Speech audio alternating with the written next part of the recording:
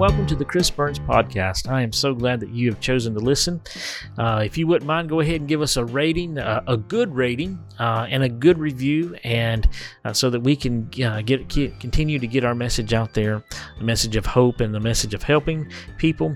Also, if you've just ran across this maybe from Facebook or some other social media and you haven't subscribed to our podcast, be sure and do that also. Then that way, every time we release a new one, you'll get a notification on that. Today's podcast is a very special one to me. I have been looking forward to this. Pastor Dan Woods is our guest today, and he is a very special friend to me. I've known him just for a few short years, but he has just continually spoken encouragement into my life and into my ministry, and prayed for me and sent me words of encouragement and sent me scriptures of correction. I don't know if he planned to send them out as correction, but the Holy Spirit used them as a good swift kick in the behind, and sometimes we need that as pastors. But he has always been a very encouraging to me and my family and my wife and my ministry here, and we are so thankful to know Pastor Dan. Pastor Dan has recently retired from pastoring and currently serves the International Pentecostal Holiness Church as a preacher, teacher, and a historian, and he is a phenomenal writer. He's got several books out, and you can find all that out at danielgwoods.com, and you can find out all the information about him there. He's also on social media, and so look him up there on Facebook. Pastor Dan loves trains, hiking trails, working in the yard, exploring old industrial sites. Him and his wife, Gwendolyn, have 5 children, and I believe 6 grandchildren, and 1 is on the way, and they're looking forward to that. And so it is a pleasure to have Pastor Dan Woods with us on this podcast today. I hope you enjoy. First, I want to say thank you for being here and agreeing to do this, and I've been looking forward to this. It is wonderful to have you on the podcast today. A few things that I know is that we must know history. We must know what it is. And so, and not just the history of our nation, and not just our town, but our churches also. Absolutely. That history of our church or our organization, if you're a business leader, is extremely important. And as pastors, we need to know what our local church history is. Right. And we can learn a lot just by sitting down and talking to people. That is one of the things that I try to do every church that I've gone to, is just try to find the oldest member and go and sit with them and just simply ask questions. I don't take notes.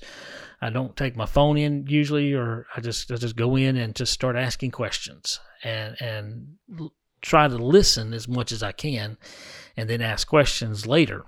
And so, but you wrote in a paper that you presented in 2013. I've done some research on you. I hope I remember it.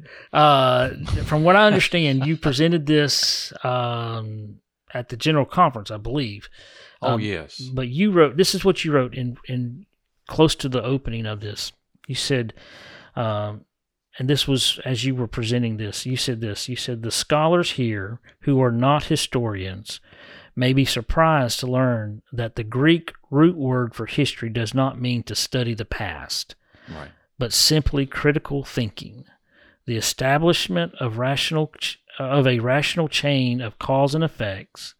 The critical frame of mind lives at the heart of our discipline and requires historians to craft their narrative by means of asking and then seeking to answer tough questions about who did what when, why they did it, and why it matters. Yeah.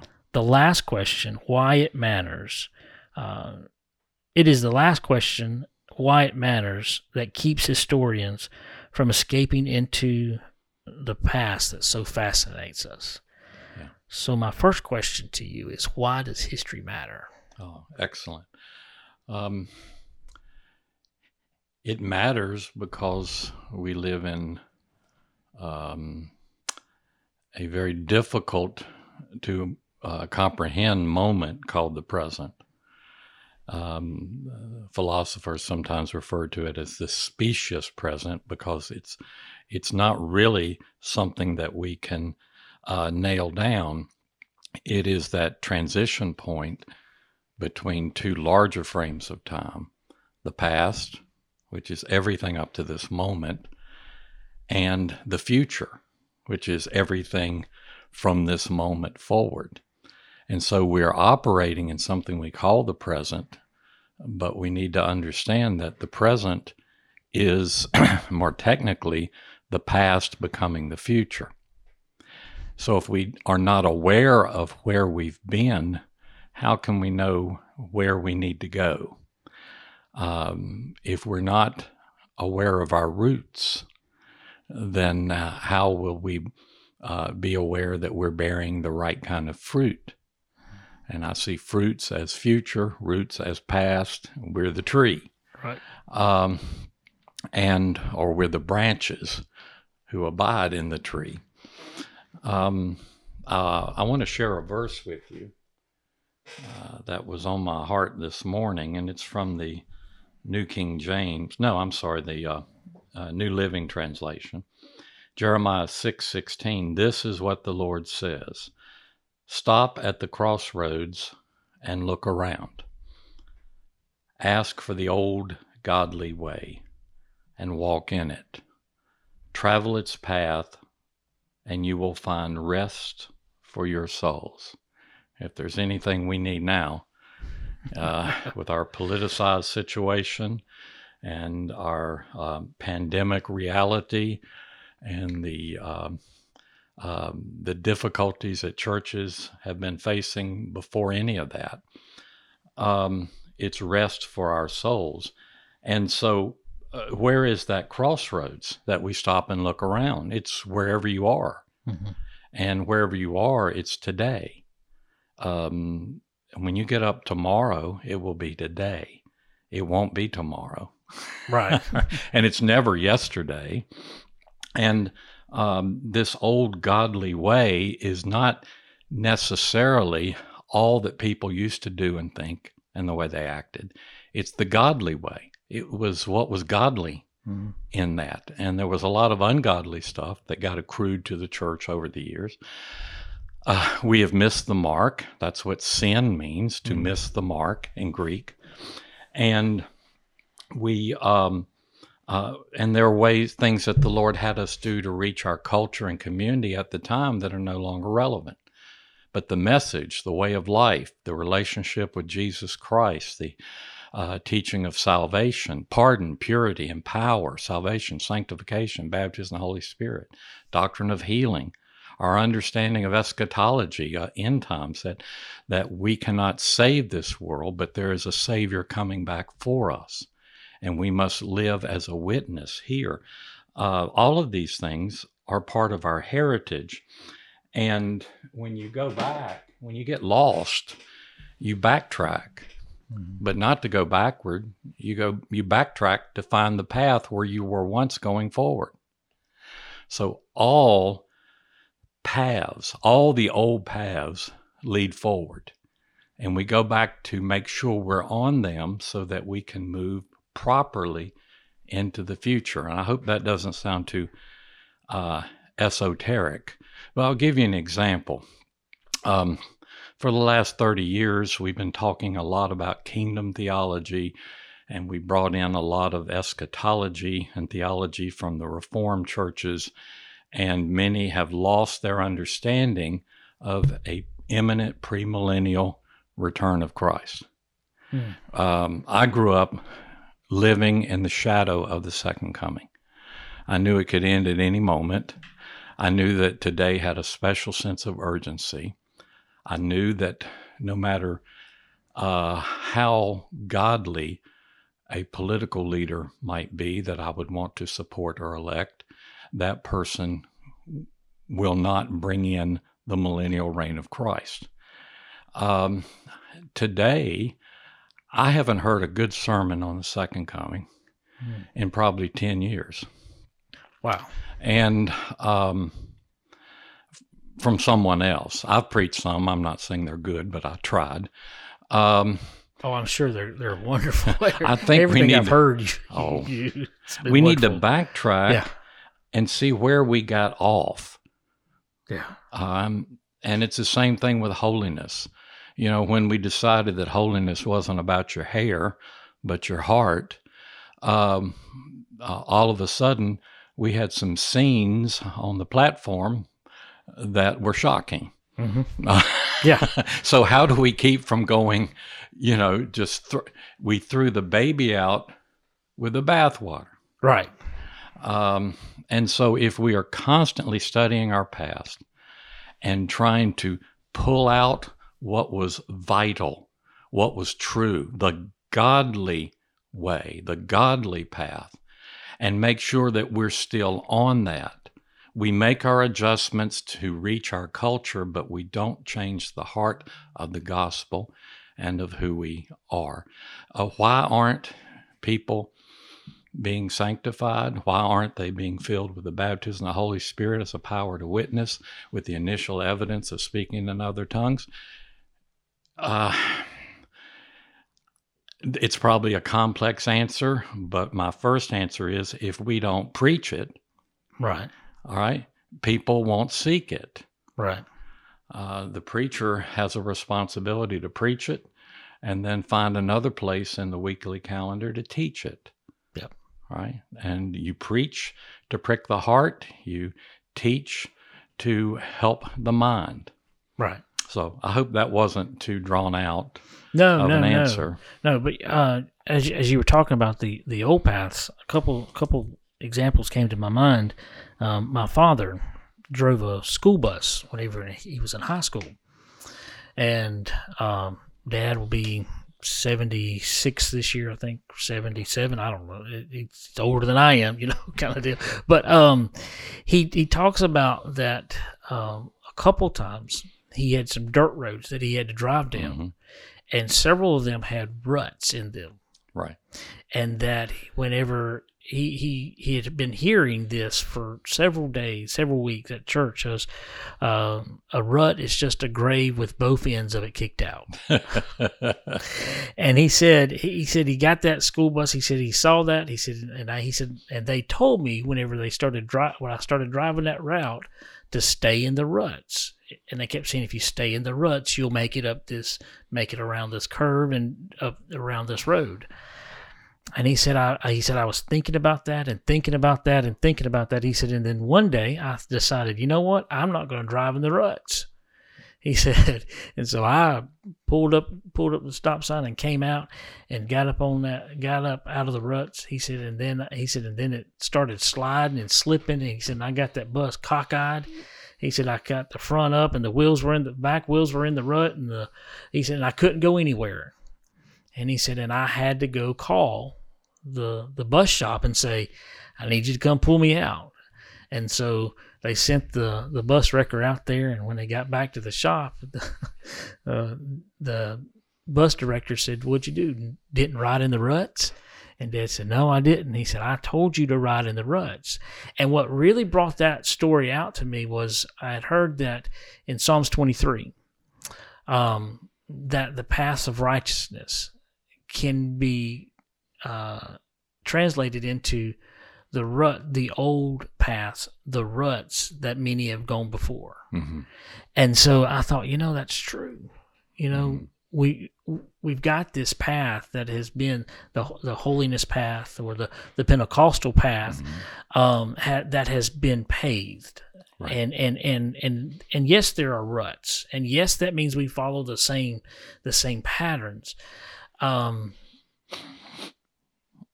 That doesn't mean that we get away from that message. No. The other thing that came to my mind was whenever Nicole and I decided to get out of debt, we'd had enough living paycheck to paycheck and enough mm-hmm. of the creditors calling us. We went through a program called Financial Peace University mm-hmm. with Dave Ramsey and changed our lives.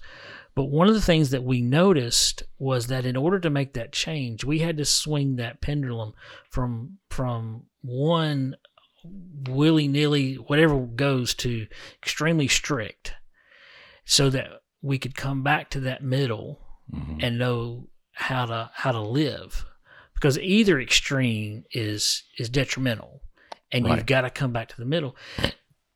Excuse me. And I think sometimes that's what we did whenever we when we stopped making holiness about the way we look, the way our hair, the way we dress, we swung to the other side instead of trying to go to the middle. And so how do we bring that back to the middle? Well, I think that was there at the beginning too. They swung too far in good things. And then, so I'll address the past before I talk about the present. When they decided that we were not to be of this world, then humor was banned, Oh, man.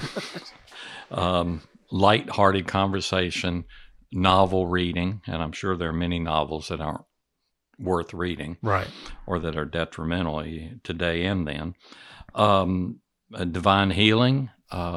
Some, instead of practicing a belief in divine healing, began to ban all medicines and visits to doctors as a lack of faith and sinful. So even then, they were swinging too far over. In order not to dress in a worldly fashion, you don't have to look dull and drab, right? Exactly. But that's what was happening. So there was a lack of balance early, and then swinging too far one way, and then when we react against it, we swing too far the other. In matter of dress, I always told our churches, I got 3 rules on dress, CCM, and that has nothing to do with a praise team. I want you, if you're a member of this church, especially if you're active in ministry, to be clean, comfortable, and modest. All right? Yeah. That doesn't say you can't be fashionable, you can't be colorful, you can't express yourself in your dress, but we don't need to smell you. We don't need to. You don't need to be wearing something that would prevent you from moving in the Holy Ghost because your shoes are too tight, right? Or you're afraid if the Spirit hits you, that you might embarrass yourself. And then modest, and modesty, I think, is the key in terms of balance on dress. Modest in what you spend on it, modest in what you're showing, modest in the form. I think if we can actively teach that in all areas, Terry Trammell talks about this theologically as the beauty of the balance, but there's a beauty of the balance in terms of how we, our social vision, how we present ourselves, how we worship. And so when we're conducting a worship service, we want the Spirit to be able to lead, right?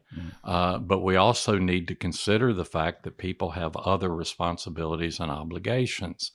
And so we want to be balanced in that. But you don't want to go to a church service at 10 o'clock, and you might get out at 11:30, or you might get out at 3:30, or you might be there at dark. Now, occasionally when the Spirit's really powerful moving, but so much of that is just our desire to look spiritual by saying we had church today, or we couldn't even preach. Well, I don't want to go to a service where there's no word, right, any more than I want to go to a service where there's no worship. So I think the role of the pastor as pastor teacher, you both preach and you teach, and you show people the beauty of the balance, not just theological balance, but living the truth in a balanced way. I'm politically interested. I watched the news this morning. I vote, right? But I am balanced. I don't demonize the other party. I don't deify my party. Right. In fact, I try not to say my party. I try to be balanced. I want to be engaged as a Christian, right? Not as a Democrat or a Republican, but as a Christian who comes into that area. And it's the same with race relations or the environment or gender issues and all of these things that we have to speak to. Right. We have to speak to. We need to speak not as a member of some earthly organization that won't be here after Jesus comes. Right. We need to speak as members of the only thing that will survive the rapture of the church. And that's the church goes up, and then we come back with Jesus later to rule and reign 1,000 years, and it's that kind of balance, I think, that we need to teach and preach. Yeah. So how do we move back into that holiness message without swinging so far back to legalism? Because that's really what it was, legalism. But also not alienate a group of people that are seeking the truth. Right. Because it is a balance there. Right. So how do you do that? What's the best way to do that? Or a good way? There are two ways. They have to work together. We have to be proclaiming a balanced message that's attractive and anointed by the power of the Holy Spirit, based in truth, right? That we're not trying to make monks out of people. We're not trying to create self-righteous oddballs, all right, or anything like that. But we're simply trying to follow the Word of God according to the Spirit of Jesus Christ that is now dwelling in us. We want to walk worthy of Him. We don't want to be oddballs, but we want to be peculiar. We want to be attractive. We want the Shekinah glow. There needs to be something about our countenance and the way we make decisions and how we live and how we face difficulties that is different from the people in the world, and that should attract them. And so that starts in two places. It starts in the pulpit, and it starts in the home, right? And those two things must be there, that we're proclaiming a balanced Pentecostal holiness message. Pentecostal is how we live out a life of holiness. We want to live lives pleasing to God that will attract others to Jesus Christ. And then the gifts of the Spirit are there to help us supernaturally do that job as the world gets darker and darker. And what I've watched over the last generation or so is that the world is clearly getting, in many ways, very scary. And yet the church seems to think that they're going to step into the leadership of that and straighten it out. It's Jesus who's going to do that, right? And we need to be a witness. And the pulpit and the pew, they're connected, and the home. When I say the pew, I'm talking about starting at the home. Right. And when I was growing up, we had some legalistic oddballs, and everybody in the church knew who they were, and we loved them, and we weren't going to let them stop us from cooking on Sunday, or stop the ladies from wearing hose, or any of the things that certain. You just let them be peculiar. Yeah. But the majority of the people were balanced. They lived lives where they faced a lot of obstacles, but they prayed and they sang and they went to the altar, and they helped each other and they encouraged each other, and they told their friends and family and coworkers and neighbors about Jesus, not about the Pentecostal Holiness Church, but about Jesus and what Jesus could do for them. And then when they met Jesus, they talked to them about sanctification, and they talked to them about being empowered by the Holy Spirit to be witnesses so that they can help other people. And I think that's what we're missing right now in so many of the churches that I go to and the people I talk to. I hope that doesn't sound too pessimistic, because I mean it in a positive way. If we could just preach the word and have a core group of people who are living it, Right. that's how Jesus builds the church. Right. And he says, I will build my church and the gates of hell shall not prevail against it. The church, no matter what you read, the church is not going anywhere. Right. Right. And we need to make sure that we're in the church, not just being part of a religious organization. Right. Do you think it's here in the, and we really haven't talked about what we had planned to talk about, but that's the beautiful thing about this is that it can take its own path. But do you think that's here in the last, I'll say 30 years has become that model of invite to church instead of tell people about Jesus? Yeah. And that has and we plan events. Yeah. So because people like to go to events, we want them to come to Jesus. Right. And I think their heart at the beginning of that kind of movement was in the right place, but we've like everything else, especially in America, we find one thing works, and so let's just duplicate that all across the way. And so, but like with any duplication, going back to VCR tapes, or cassette tapes, that the only perfect copy of that was the original first generation.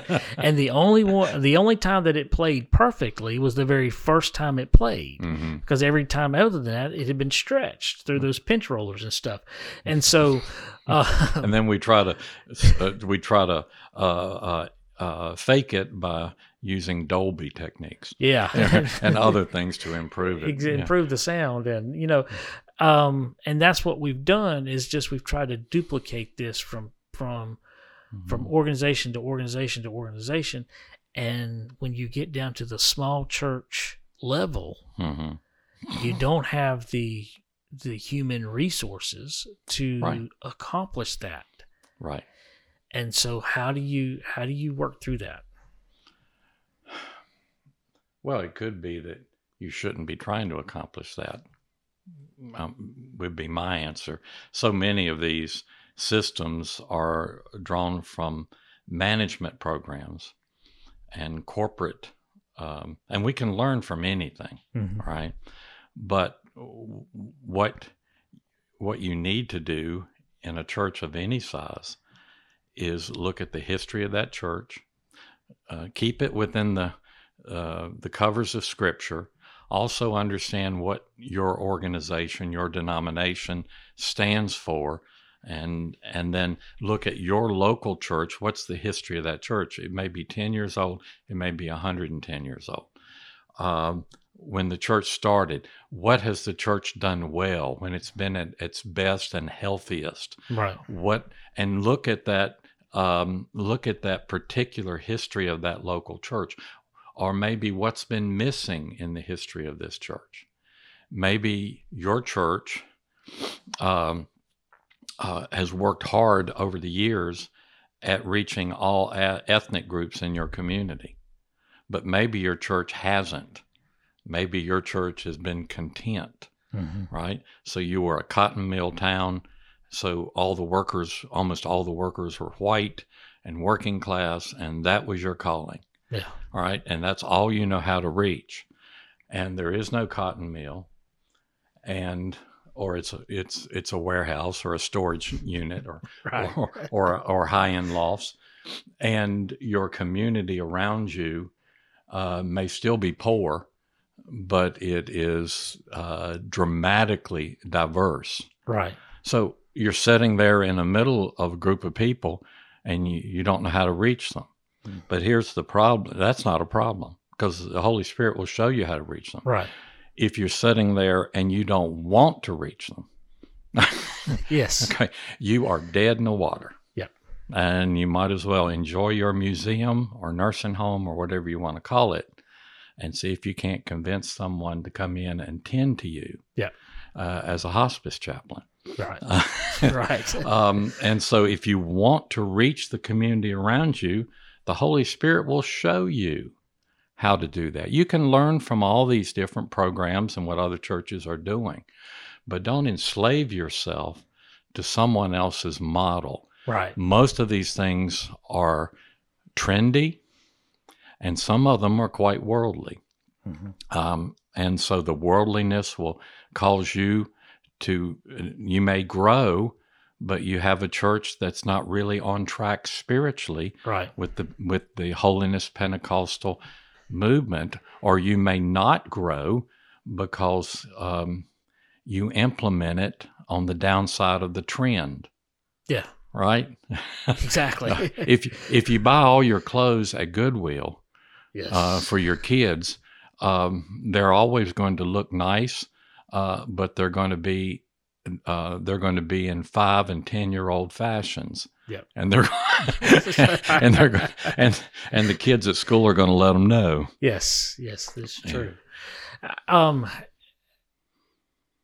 couple things, and then we'll try to move on. I've got a book on my shelf called The Great Commission Connection, and Dr. Raymond Culpepper compiled it. But he makes a statement. He quotes Dr. Gene Rice, and I've sat and talked with Dr. Rice many times. And Dr. Rice makes a statement. He says that the question was asked, is there anything worse than being lost? And he said, yes, there is. He said that if no one is looking for you, he said, that's worse than being lost. And as I thought about that statement and pondered it, I added to that is not just no one looking for you, but no one wanting to look for you. That's worse than being lost and not knowing Jesus. And you're right. A lot of times in our churches, they reach a point and they think, well, I can't do anymore. I don't want to do anymore, or I don't like the neighborhood. Right. And so I'm just going to sit here and die. And anytime I've run into a church like that, I've just simply said this: as your pastor, I did not come to be your undertaker. Right. I'm not going to bury you. Right. I'm going to do everything within my power to lead you in the place that where God wants us to go. It's a hard thing. But you mentioned about buying at Goodwill. One of the things that the church does have a problem doing is keeping up with technology. A lot of churches are still operating in 1980 technology. Right. And they're happy with that. But we've got a generation, 2-3 generations now, that is constantly connected. How do we keep our message? How do we communicate that message of holiness in such a way with technology that the younger generations will stop enough to hear it? We're not talking about receiving it here. We're just talking about reaching them, just stopping enough to hear our message, because we do have a good message. The church is the only message of hope, right? So how do we bridge that? You need to have a love for all generations, and a desire to understand that a church that is not intergenerational is not following the plan of Scripture. If you look at the Pentecostal experience in Acts chapter 2, there were certain barriers that the Holy Spirit broke down there. One was between male and female, so that your sons and your daughters shall prophesy. The first one was it's for all people or all nations, so Jews and non-Jews, Goyim, Gentile, all ethnicities. So ethnicity is broken down, class is broken down, because it's on your servants and maid servants. So it's rich and poor and in between, red and yellow, black and white. It's male and female. All of that, and it's generational. Old men, young men, specifically mentioned in Joel, and then quoted by Peter in the first Pentecostal sermon on the birthday of the church. So if your church is not multi-class, intergenerational, multi-ethnic, and has a place for women in leadership and ministry, you are not a Pentecostal church. I wouldn't even say you're a New Testament church. Well, exactly. And you're not going anywhere in the Spirit. So having said all of that, when it's intergenerational, you need to bring them in positions of important work. How can you do that? The latest in communication, art, music, technology, all of that. Or who do you go to when you can't get your phone to work? You go to not your children, your grandchildren. Your grandchildren. Okay. So, or you find a young one if you don't have grandchildren yet. Exactly. And so how do you reach the young people? We get the young people to help us. If we're a multi-generational church, and if you never have the seniors doing their own thing all the time and the teens doing their thing, if you have them all working together, bringing their unique understanding, the old people have the wisdom and the caution, right? They know the direction. The young people are the ones who know how to get there today, and they know how to push to speed up the cautious. You know, if the young are in charge, you go too fast and burn up. If the old are in charge, you go too slow and die. But if they are in a productive, synergistic relationship, then we have a much better chance. And in our history, if you look at our early history, always the most innovative people in the Pentecostal Holiness Church have been interested in the latest technology, especially in terms of communication. From B.H. Irwin and the Fire Baptized Holiness Church to buying a printing press and doing mass production of periodicals. The next generation, G.F. Taylor, who was interested in the latest presses, interested in any way of reaching through Sunday school literature, anything he could publish, creating schools, and come right down to the, let's say, the first blog I ever read and got hooked on was Lee Grady, Fire in My Bones. Through when he was editor of Charisma magazine, and using the blog format in between Oral Roberts and the tent and the loudspeakers and the record players and the printing press and all of these publication of tracts. All of this was the latest cutting edge technology. You know, we went to records as soon as we could, and we went to cassettes as soon as we could. We went to CDs as soon as we could.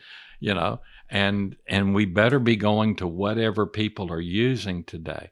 You make a cassette. Most people can't play it in their car.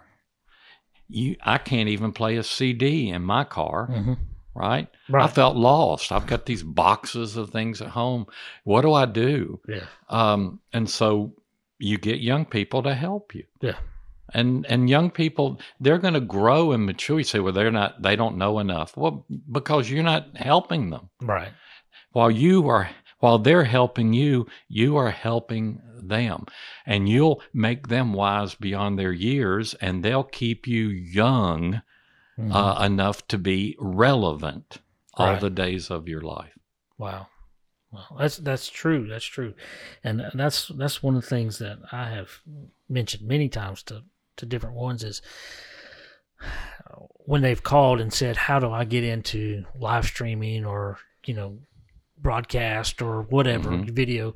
And my first question is, how many teenagers do you have in your church? And if they say, well, none, then my next question is, how many young adults do you have in your church? and I've had a few times that they go, well, we don't have any of that.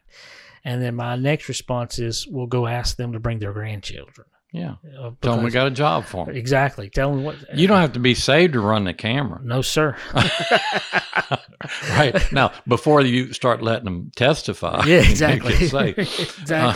A friend of mine, Robbie James, we had him come Sunday and speak, and he tells a story about whenever they were at a church and they were needing someone to operate in the control room, and he walked in there and they had been smoking pot. He said, so we had to make some changes, but their thing was before that group left that church, they had gotten saved. Yeah.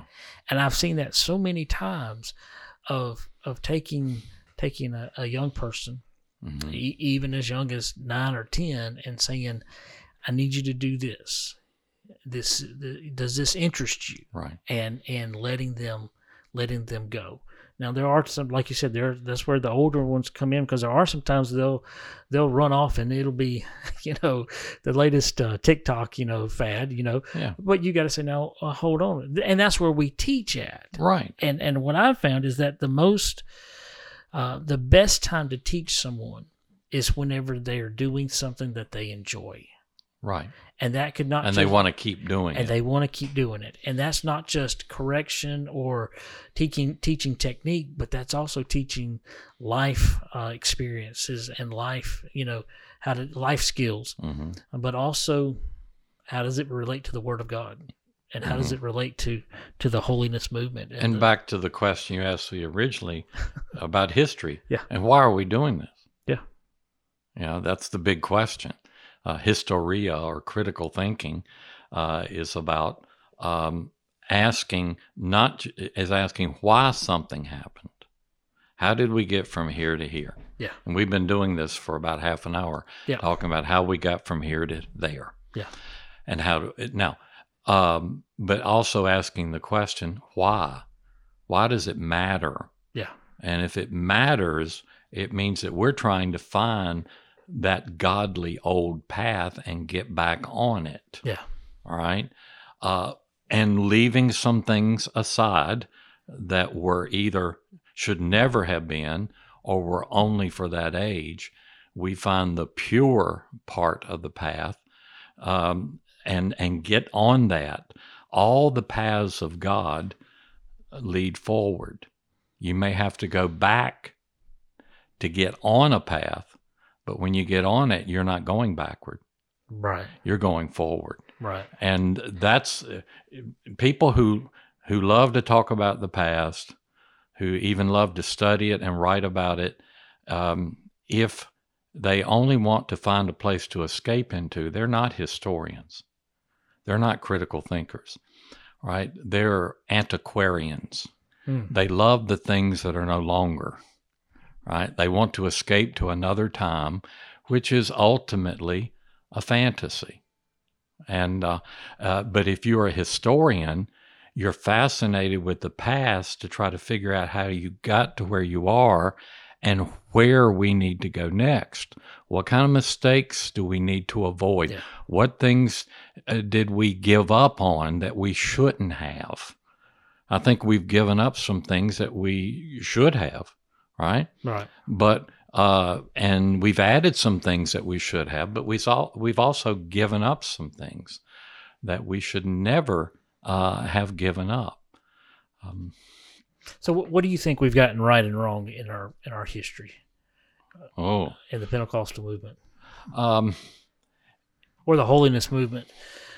Yes, I think the most important part of the holiness movement is that we do not live for this world, to be accepted by this world, to buy into the lies of this world, the pleasures of this world. We used to sing, "This world is not my home. I'm only passing through." Yeah. Right? Now, there are some wonderful things in the earth that God created. You know, I love mountains. I love waterfalls and things that man has created. I love trains. There are all kinds of things that I like, old industrial sites. I love to look at them. But this world tells us to live for certain things. The holiness movement tells us to live for the Lord Jesus Christ, to live to reproduce ourselves, to live to bear fruit, to live to be a witness. Okay, the world says to live for lust. Take as much experience, as much pleasure, as much possessions. The gospel says to give. That's not lust, that's love. And so the holiness movement is saturated with a desire for an expression of what they call perfect love. I want to be in this world, but not of this world. We laugh at that statement. We've overused it, but maybe the enemy wants us to laugh at it. We're in this world, but we better not be of this world, or we will live for the wrong things. And to the holiness movement, at its very beginning, was countercultural. It said the world's fashions will not govern us. The world's values will not govern us. That's why they dressed the way they did. That's why they didn't participate in politics for so long. And of course, we can overdo that. But that countercultural, you see, I fell into the countercultural movement in the late 60s and the civil rights movement because of my holiness upbringing, because I knew the world was sorry and full of lies and injustices. Now, all that I found in that movement was not godly, right? But to be countercultural and to be Pentecostal is a desire not to run the pews, although there can be fun. And if you're not in the spirit, it can be dangerous. I've lapped many a church, inside and out. But you and I both. It is. I feel like going right now. But it is a power to witness. It's the gifts of the Spirit. Yeah. We need to desire for supernatural power to win the lost in this age. Life is short. Life is hard. We need to get out there and win all we can and disciple all we can and teach them to win and disciple all they can. That's what it means to me to be Pentecostal holiness. We've also, in our heritage at the beginning, we had women preachers. We kept that up. We were also a multi-ethnic organization. We embraced the new immigrants who got saved and put them in pastorates, Polish Jews and Italians, and we had black ministers, male and female, in the early years.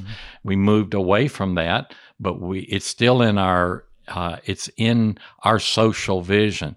In the 1890s, we set up orphanages and we opposed what was called child murder.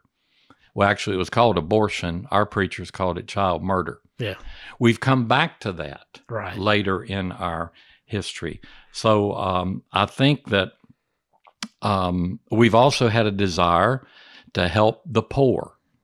And to help them and tell them, you can be filled with the Spirit and called to preach. You can be a missionary to India or China. You can pastor a church. You can do better. The Holy Spirit's going to help you. You don't have to be poor. It's not a prosperity message. Right. It's a message of uplift. And our missionaries in many places around the world set up schools. And we set up schools here to teach people how to better their lives so that they could make more, give more, raise up more ministers, preachers, raise up more missionaries. Yeah. So those are the things that I think have been in our history all along, and some of them have slipped away, but we're coming back. We've either come back to them or we're in the process of coming back to them today. Yeah. Yeah. Well, what do you think looking where we're at now and looking at history, what do you think we've learned from history? That we're looking back at history and saying, okay, we need to learn from that, and so we've made that change, and so we've implemented those changes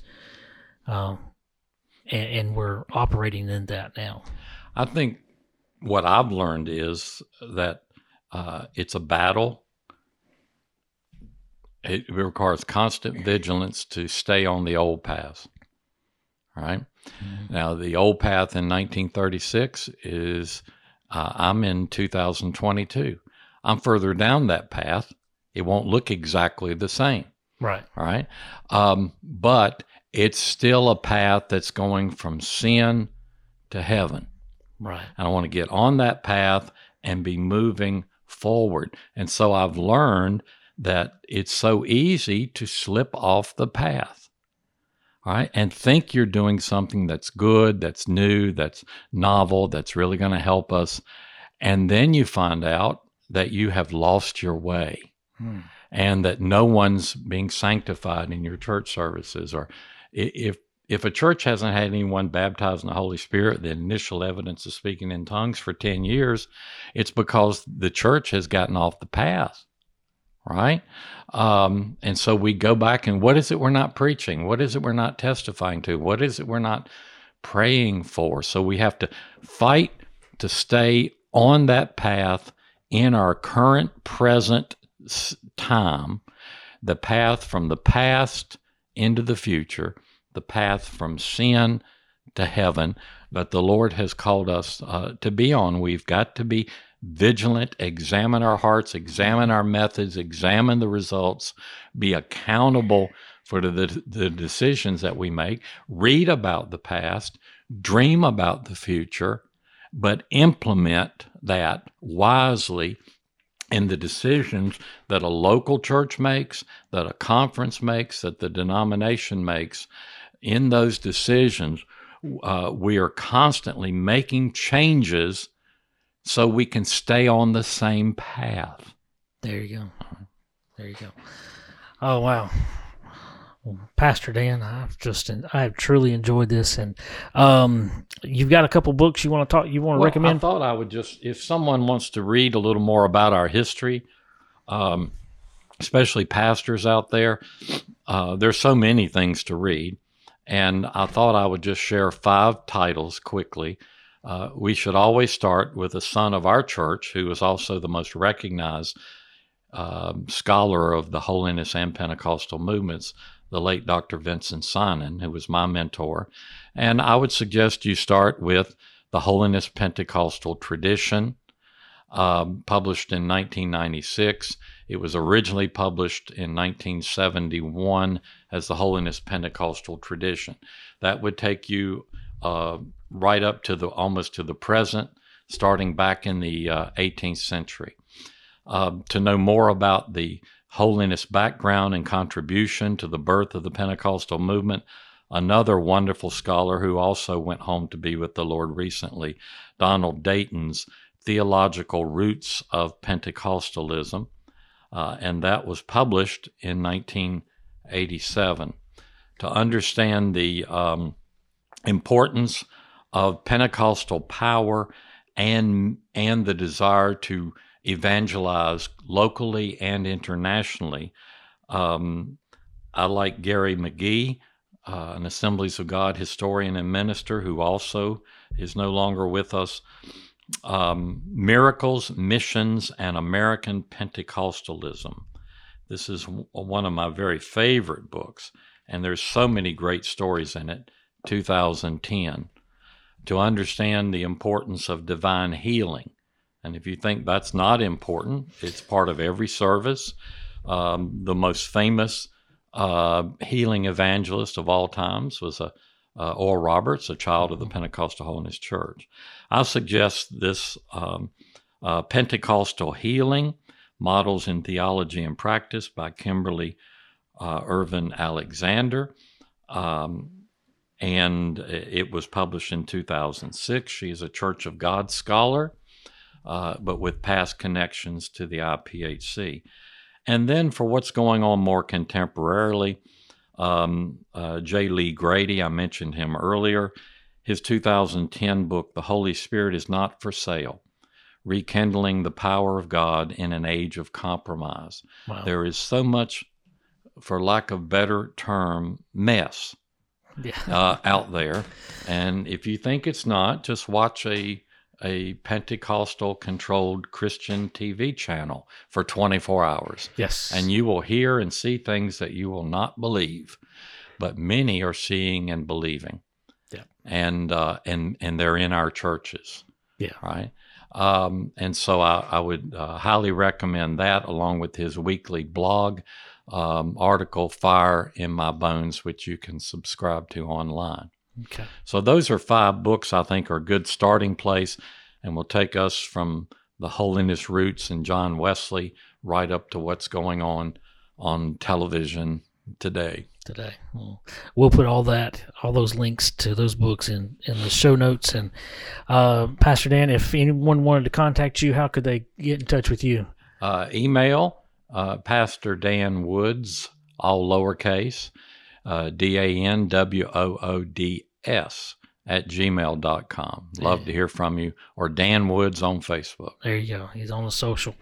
All right. So Pastor Dan, I appreciate your time today, and thank you for doing this. And you have just been so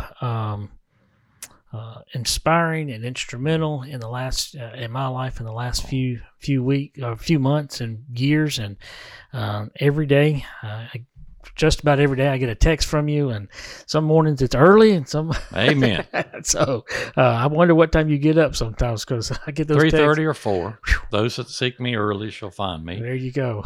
Or as Noel Brooks used to say, if I hear the lark's sound ascend and my Bible's not open in my lap, I have missed God. Wow.